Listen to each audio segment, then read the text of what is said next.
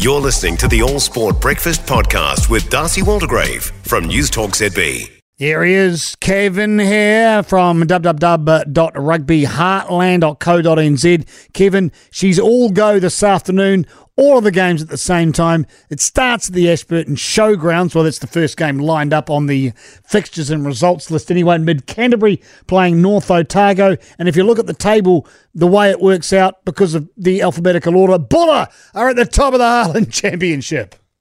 Go Buller. Buller, Buller. Yeah, all this pre-season stuff we've been watching from Auckland and Hawke's Bay. Yeah, that's been great. Now the real rugby starts. Hey, the Heartland, the provincial heartbeat of New Zealand rugby gets underway. And, what matchups we've got all across the board. Hey, before we have a wee look at all of those matchups, or the more pressing ones, how does the championship actually work this year? Because the NPC has changed significantly. Is that the same with the Heartland Championship? Yeah, no, it's still the same.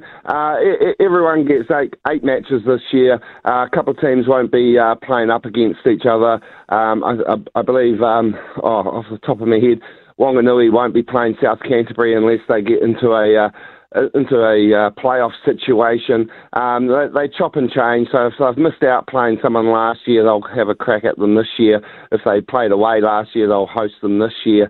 It does chop and change. They were sort of locked in the draw for about 4 or 5 years, so everyone sort of knows what's going to happen. But I would not be surprised to see a change in the next couple of years. Because, there's plenty of provincial stuff going on in North Canterbury and Otago country. So let's just watch that space and see what happens. So it separates out. So you've got the top 4 compete for Meads at the end, and then 5, 6, 7, 8 go Lahore. Is that right?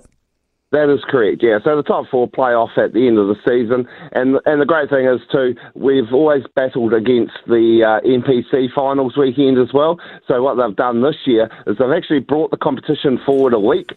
So where the finals were traditionally on Labour weekend, the finals will be actually the weekend before Labour weekend. So that gives all those farmers and all those supporters an opportunity to have a holiday during Labour weekend and not have to worry about travelling around. So the competition is starting a week earlier, but the competition is the same format as per previous 17 years. Kevin here, for those who can't get to the Ashburton Showgrounds or the Oval in Gisborne or Manchester Park or Trust House Memorial Park or John Sturgeon Park or Cook's Gardens, can they watch any of these matches on telly? Yes. Today there will be a live match every week. Unfortunately, we don't know what they are going to be until week to week, but today's live match will be from Cook's Gardens, where Wanganui take on Thames Valley Swamp Foxes. That will be on at 2:30 or 2 o'clockish. 2:30. And that, yeah, the kickoff's 2:30. Yeah, and that will also apparently be on Prime TV as well. So if you don't have the Sky, you can still catch that game each week on Prime. But one benefit of the old COVID, oops, there goes $5 in the COVID jar. I swore again. A lot of the teams will be bringing live coverage on their socials pages. So if you see any links on there, ignore them. Unless because there's a lot of unfortunately spammers on social media nowadays, so don't click on any links. Just follow the page. And for example, Poverty Bay and Buller, they will be having a live stream. Wairarapa, Bush and Ngāti Pro East Coast will be having a live stream. Unsure about the West Coast game because that's quite hard to get in and out of.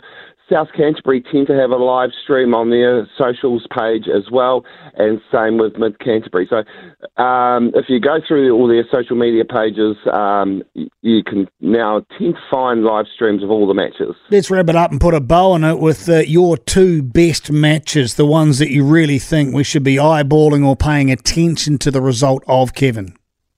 Yeah, today definitely the Wanganui Thames Valley game. Thames Valley have recruited well over the off-season. They've had a couple of awesome matches. Wanganui, they're filthy, basically. Filthy angry or just filthy? Careful what you say, mate. Yeah, filthy angry that they haven't been get over the top of South Canterbury. They'll be looking for to get off to a right royal start. But I think Thames Valley might upset them. and it will be a rare away victory for Thames. And the other game, and I'm going to stick with my Might of Red and White, they had an atrocious season last year, West Coast, and they'll be hosting King Country, but they had a massive win over Marlborough last weekend, West Coast, and at John Sturgeon Park they'll be hosting King Country. So that's one, or I'm actually watching all the games, but that's one game I'm keeping an eye on because West Coast went 0-8 last year. The only way is up for their new attitude, new team, new coaches, and they want to sort of bury last year definitely.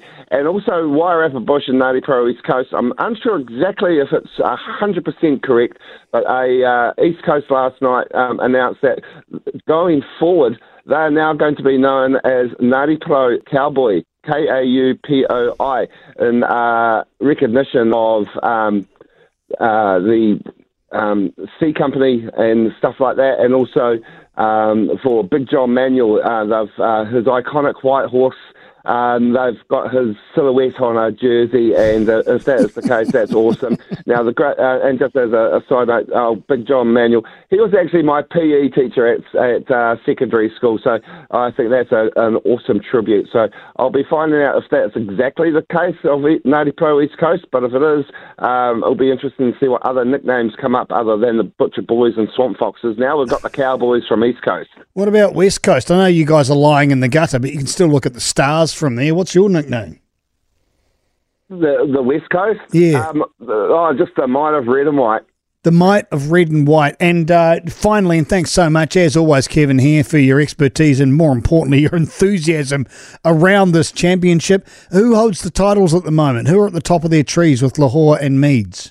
Okay, for the Lahore Cup, it is Ngāti Pro East Coast. After 10 years of hurt, they finally got up last year and won the Lahore Cup. And South Canterbury are looking for a three-peat in the Meads Cup, back-to-back current Meads Cup champions. They are looking good. I saw them play Wellington in the Ranfurly Shield. Though they got beaten, they played really, really well. So I think they'll be thereabouts at the end of the semi-finals. But my top four would be South Canterbury, Wanganui, Thames Valley and West Coast for the 2023 season for Meads Cup. From the mouth of the Oracle, Kevin, here, it will not be the last time we hear from you this season. Your website is www.rugbyheartland.co.nz. For more from the All Sport Breakfast with Darcy Waldegrave, listen live to News Talk ZB on Saturday mornings or follow the podcast on iHeartRadio.